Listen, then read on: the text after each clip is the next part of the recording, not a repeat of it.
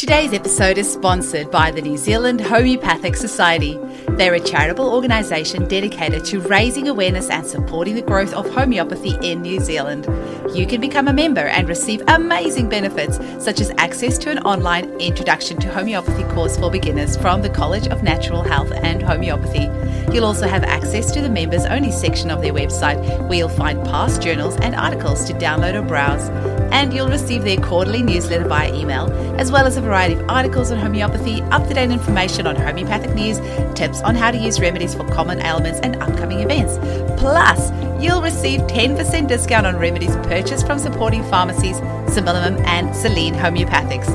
And if you're a book lover like me, be sure to check out their online bookshop. It is amazing. To become a member of the New Zealand Homeopathic Society or to purchase some of their books, visit www.homeopathy.ac.nz. That's homeopathy.ac.nz. Membership is currently only available to people living in New Zealand. Today we speak with homeopath Sunita Venchard, who has been practicing homeopathy for over 25 years. She is also the author of the homeopathic novel Revive, which is aimed at both the public and homeopaths as an immersive way to experience remedies and some philosophy. Best of all, no previous knowledge of homeopathy is needed to read this novel. You can get a copy of her book, Revive, through Amazon, and we'll put the link in the show notes. Enjoy the episode. Welcome to the Homeopathy Hangout, where we discuss all things homeopathy from around the world. And now my mum and your host, Eugenie Kruger. Hello, homies, and a very warm welcome to Homeopathy Hangout. Today, we get to speak with homeopath Sunita Venchard. Welcome, Sunita. Hi, Eugenie. Thank you very much for having me. It's such a pleasure to have you on. And I'm really excited because we have never had a podcast about a homeopathic novel. I don't know, does such a thing even exist? Oh, actually, there must be, because I chatted with Farouk Master the other day, and he said he wrote a book about homeopathic fairy tales and how certain fairy tale character would be which person. But I don't know of another one. I just know of his one and yours.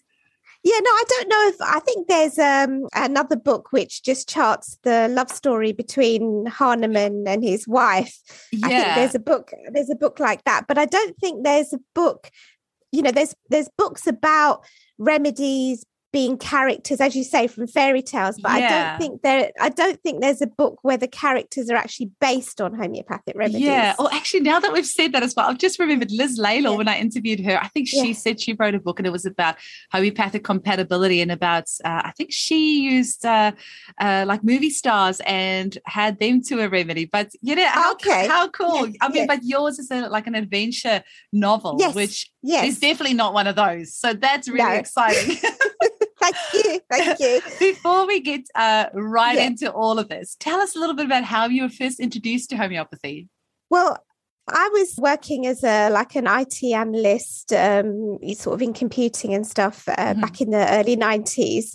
And I had quite a few sort of period problems, irregular periods, etc. And the only thing that the doctor could offer me was like, go on the pill, and I really didn't want to do that.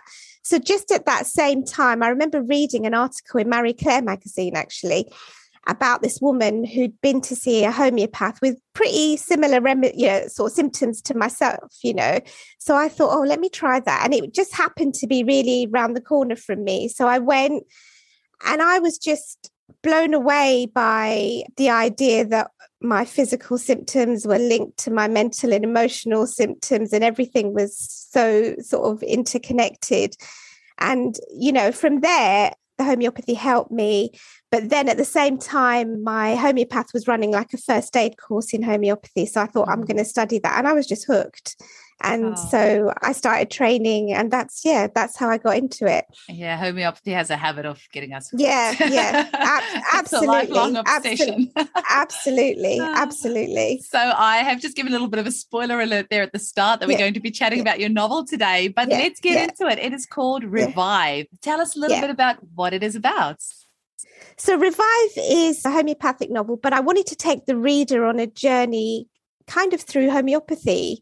So all the characters in the book, not all of them actually, most of them are based on homeopathic remedies. And it's an adventure fantasy fiction. It's a quest. I won't give away too much, but the main character is looking for a cure for her twin sister. So her twin sister is very sick, and then she has to travel through various kingdoms. She meets various people who help her, who don't help her. And it's very sort of fantasy based. So the characters are very much, sort of, as I say, based on remedies, but based on some of the remedies are from the spider kingdom, the world, and some of them are from the snake world. And so they take on the characteristics of those animals as well. So you're not only reading about the remedy, as you learn about the actual remedy as you're reading about those characters, but you're also sort of connecting to the source because it's describing those animals as they are. So you sort of learning how they function, etc. And that in itself sort of teaches you about the remedies. That's amazing. It sounds like it should be a prescribed textbook. Well, I wish it was. So you're actually learning about homeopathy without even really realizing it. Yeah, that's it. And that's the beauty of it. And it actually introduces philosophy as well through the book. Just very sort of small snippets, things like, like cures like, those types of things. But also the whole book is actually a kind of metaphor for a consultation. So she is going through the journey of finding the cure for her sister. So all through the book, she's getting clues about what the cure could be for her sister, and she's having to find information. So it's very much a metaphor for a consultation. Oh, wow. And did you write it with the homeopath or with the novice in mind? I wrote it with both, actually. So as I say, I don't specifically mention homeopathy or the word in the book, but the idea behind it is that if you read it as a non-homeopath, even as a teenager, you can literally read it as a straight adventure fantasy novel, and you wouldn't actually know that it was about homeopathy. It's just the remedies give you such a rich context and background to create a character. Like one of the characters in the book is Queen Platina. So obviously that's based on, Platina, the remedy. And obviously for a homeopath reading it, she would be haughty. She looks down upon everybody. She's very, she's quite cruel in some ways. Often don't like kids.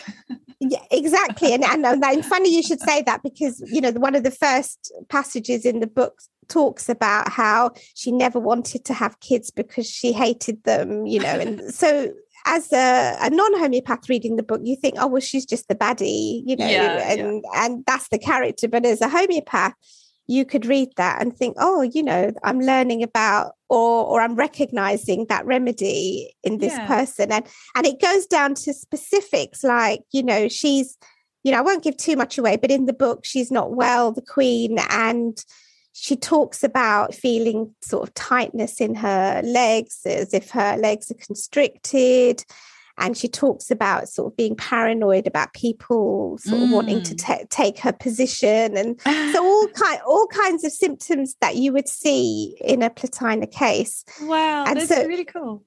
Yeah, so homeopaths can read it and they may know all of this already, but they can kind of connect with it at that level. Or if you're a student of homeopathy, you can actually, pick up stuff about remedies and actually get into the skin of the remedy. And it's got to be a much better way to remember it because you're going to have that whole story. I mean, we learn by stories. So you're going to have actually that image in your mind and actually be able to picture that queen and picture her characteristics and where her symptoms were. So this sounds like a brilliant idea to a brilliant way to learn remedies. And for our listeners, Platina is the remedy that's made from platinum. So that's really cool. Now, what inspired you to write this? Where did you get the idea from? Well, when I was at college a long time ago in the 90s, one of the assignments we got set, well, in fact, 2 assignments we got set. One of them was describe a day in the life of Nux vomica. So I read about Nux vomica. Nux vomica is a remedy made from a plant. And to do the assignment, you kind of had to get into the skin of a Nux vomica patient, or remedy. And so I remember reading and then imagining what it was like if I was a Nux Vomica client. So I wrote a sort of essay about a businessman getting up in the morning, having to drink his coffee to get going, then sort of chucking on his clothes very quickly, getting to the station, being very impatient, waiting in the queue, being irritable, sort of going to work, sort of telling everybody what to do, being very impatient when things weren't getting done, and then so on, and then coming home at night, and then sort of being so wired up that you couldn't sort of calm down. So you'd have to drink the wine, have to eat a rich meal, then he couldn't sleep. And then there's like, so the typical picture of Nux Vomica. And I just thought, what a great way you could really feel what it was like. It wasn't just reading it on paper. You could actually feel what the remedy was like.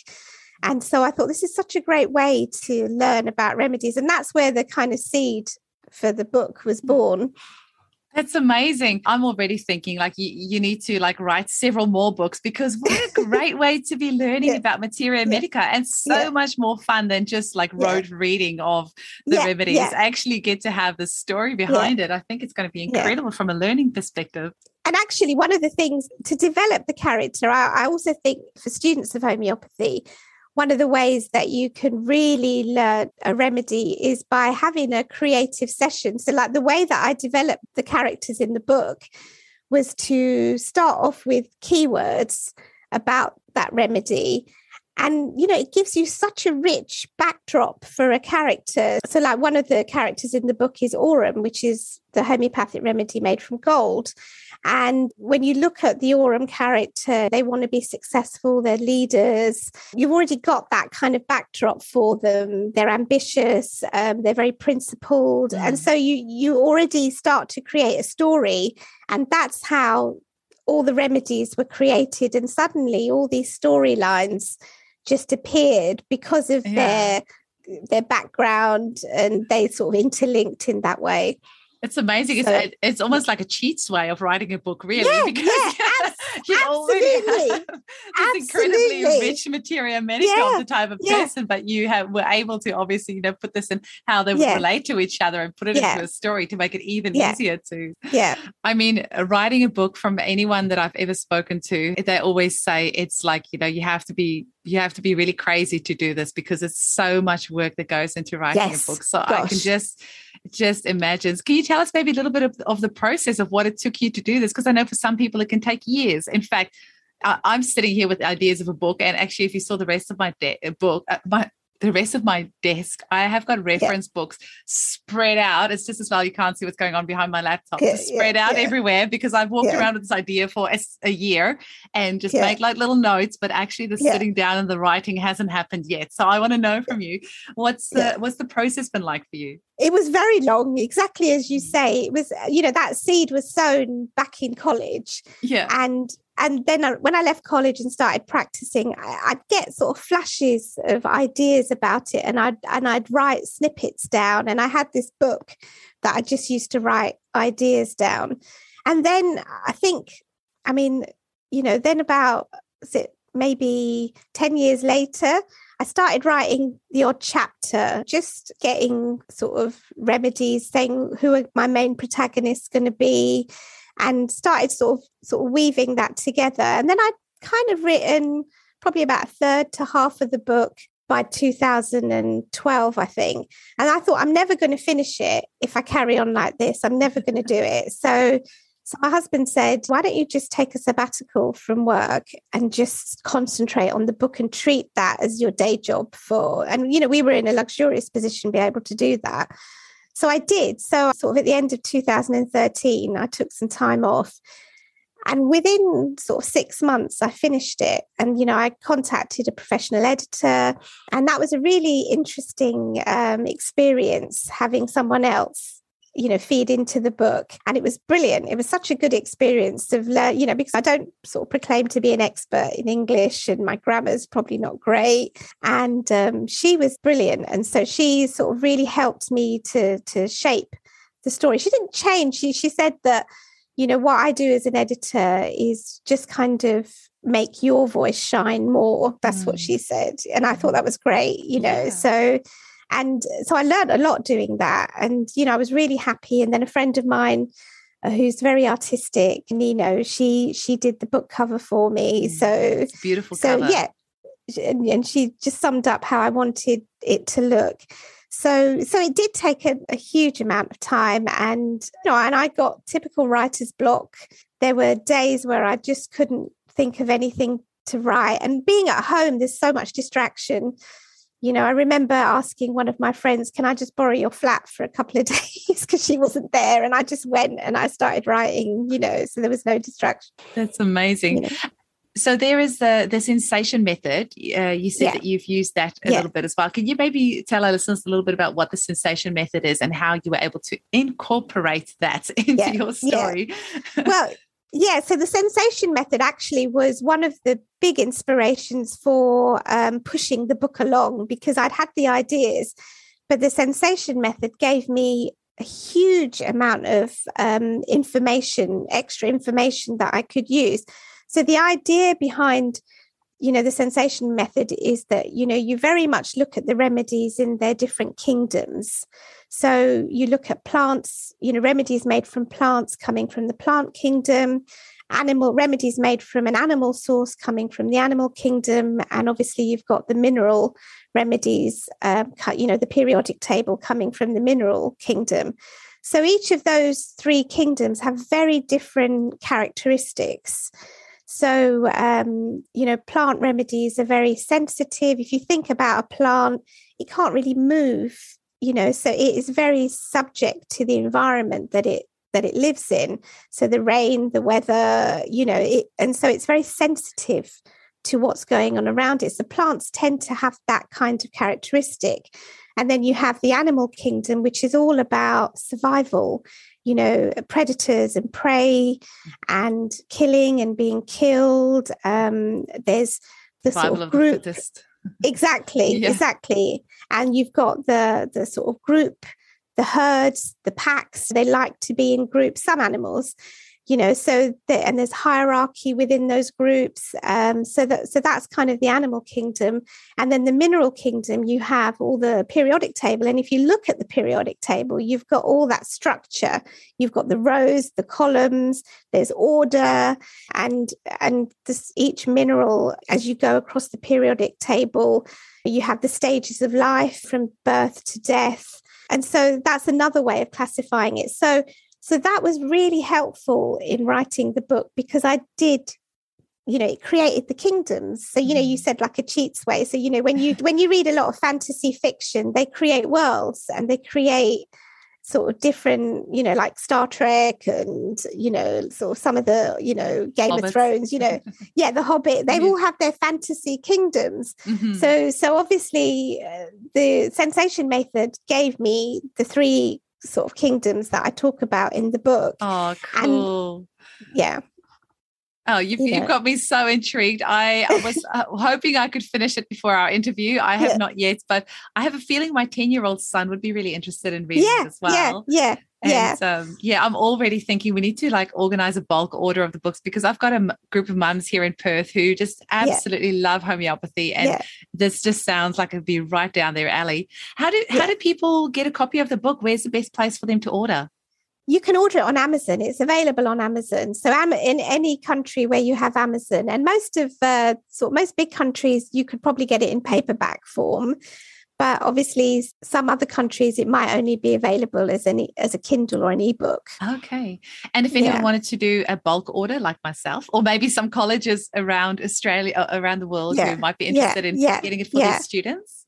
Yeah, I think it is only available on Amazon, unfortunately. Okay. I mean, so it would just be a case of ordering it, through Amazon. Okay. Yeah. And you've got loads of 5-star reviews. That's really cool. Yes. So I've had really good, I've had a really good response from all the people that have read it. And I've had a very mixed group of people reading it. I've had homeopaths, and homeopaths who've been practicing for many years, and to students. Mm-hmm. And they've all really enjoyed it, and they've all felt the remedies were true to the Materia Medica, Materia Medica being the book that describes each of the remedies. And the people who are not homeopaths at all, I had a couple of reviews that said that it was just a magical book and page turner, and they didn't know anything about homeopathy. So and they still enjoyed it. That's really amazing. And when is the sequel coming out?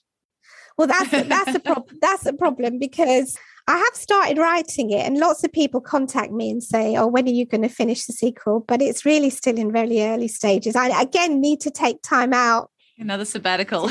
Yeah. Time to have a chat with your hubby. Yes, exactly. Oh, that's amazing. Yeah. I wonder, have you got the book there? Are you able to maybe read us like a tiny... Yes. Oh, wonderful. Cool. Yeah, are you able to read us a tiny dash from the book? So I was mentioning Queen Platina. So this is very early on in the book. And this is where Shezu meets some travelers from the mineral kingdom, Mineralia, as it's called in the book. And so I'll just read a bit. So it says, "We are fleeing our homeland, the kingdom of Mineralia." The man lowered his gaze to the ground, hesitating. When he looked back up, it was with sad eyes. "We were once a proud people. That was before our latest sovereign, Queen Platina, began her rule of oppression. If I tell you her history, then you might be able to understand what she has done to our beloved Mineralia." Shezu's eyes widened at the mention of Queen Platina, and she listened carefully as the man continued. "Queen Platina is arrogant and proud. She was born to a lowly family, but from the beginning she looked down upon them, claiming she had somehow been placed with them by mistake. As a teenager, her stunning looks attracted attention wherever she went. Eventually, she caught the eye of the prince, who became besotted with her aloof but flamboyant charms. They quickly married, and he was soon crowned king." Shezu interrupted, looking confused. "What happened to the prince's parents, the king and queen?" "Well, no one knows how it happened, but the king and queen died in a freak fire at the palace shortly after their son was married. Once the new king and queen were crowned, gossip about them filled the land. They had a stormy marriage full of passion and blazing rows. Everyone wanted for them to have children to produce an heir to the throne, but it was no real surprise to anyone that she, the man's voice filled with anger, bore no children. Her intolerance to them, which verged on hatred, was clear for all to see. The prince was a good king, and life in Mineralia continued to thrive. But then 2 years later to the day, everything changed. The king died suddenly under bizarre circumstances. While shaving one day, he accidentally slipped and cut his throat." So that kind of, that kind of tells you a lot about, there's a lot of sort of references there that, did she have anything to do with the fire? Did she have anything to do with the sudden death of her husband? So there's a lot of speculation there. And that sounds exactly like Platina. That was so, if you're a homeopath, I can imagine as a homeopathic student, this would just be invaluable for your learning. And so, and like you said, if you didn't know anything about homeopathy, that would still be super intriguing. And even for me, I'm like, just like refreshing my knowledge of Platina. That is so cool. I am thoroughly impressed, Sunita. Yeah. Thank you. Yeah. I love books. I am obsessed with books. So I am so excited about this. Yeah. So, talking about, that passage. So when I wrote the book, I actually used, from our repertories, obviously the books that we find the symptoms in for each of the remedies. We have our rubrics, which are the symptoms of each remedy. And I used those specifically in the book. So I haven't done a companion guide, but I might do one actually where you can actually go through the book and you can actually see where the individual rubrics for the remedies are actually used. You've just created more work for yourself. You're going to have to do that now. Yeah, because there's, just like that passage that I read to you just now, one of the rubrics is for Platina is a delusion, imaginations that she does not belong to her own family. So that was, she said she didn't come from a lowly family. So I've tried to stay as true to the remedies as possible. But on top of what you can get from the Materia Medica, the sensation method also provides you with all the information from the source about the actual remedies. So in the book, for example, there is remedies from the snake family.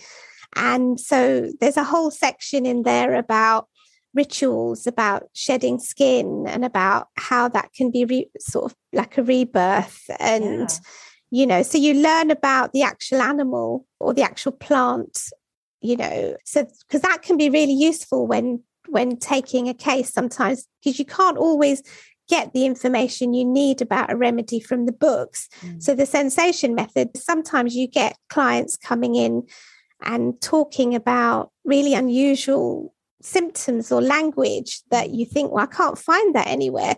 But sometimes you can find that going back to the source, you know, of the plant or the animal. You know, there's a character in the book, which is the main protagonist's mother, Euphorbia. So obviously that's from the Euphorbiaceae family of plants. And so Euphorbia is a plant. And in the book, I talk about her constantly feeling tied to something. And that's the main sensation of that remedy. So in the book, she demonstrates this by sort of wringing her hands, and she talks about feeling tied, that, you know, her hands are tied, that she can't do anything because her hands are tied. So you kind of get the feeling of that sensation from that remedy and that character.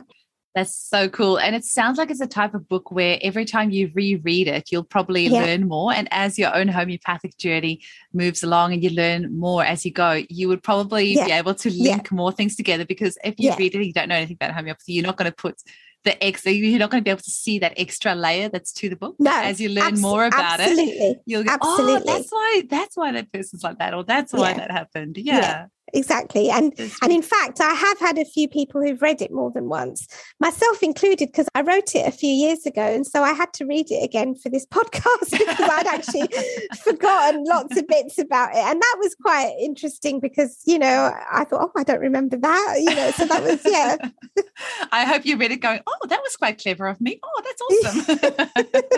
Well, I don't want to boast. No, I know, because when I've done my homeopathy at home course, the first time I did it was like 8 years ago now. And every few years I redo it. And then when I go back, I'm like, how did I know that? I've forgotten about that. Exactly. That's exactly what I felt when I was reading. I forgot, you know, and I actually forgot bits of the storyline as well. So I was thinking, did I think about doing that? Oh, I love it. Is there anything else that you want to leave us with, Sunita? Anything else that you want to mention before we sign off? Yeah, no, not really. I mean, just what I said at the beginning, that I just wanted to take the reader in a journey through homeopathy, because I think one of the things that, you know, you said, why did I write the book?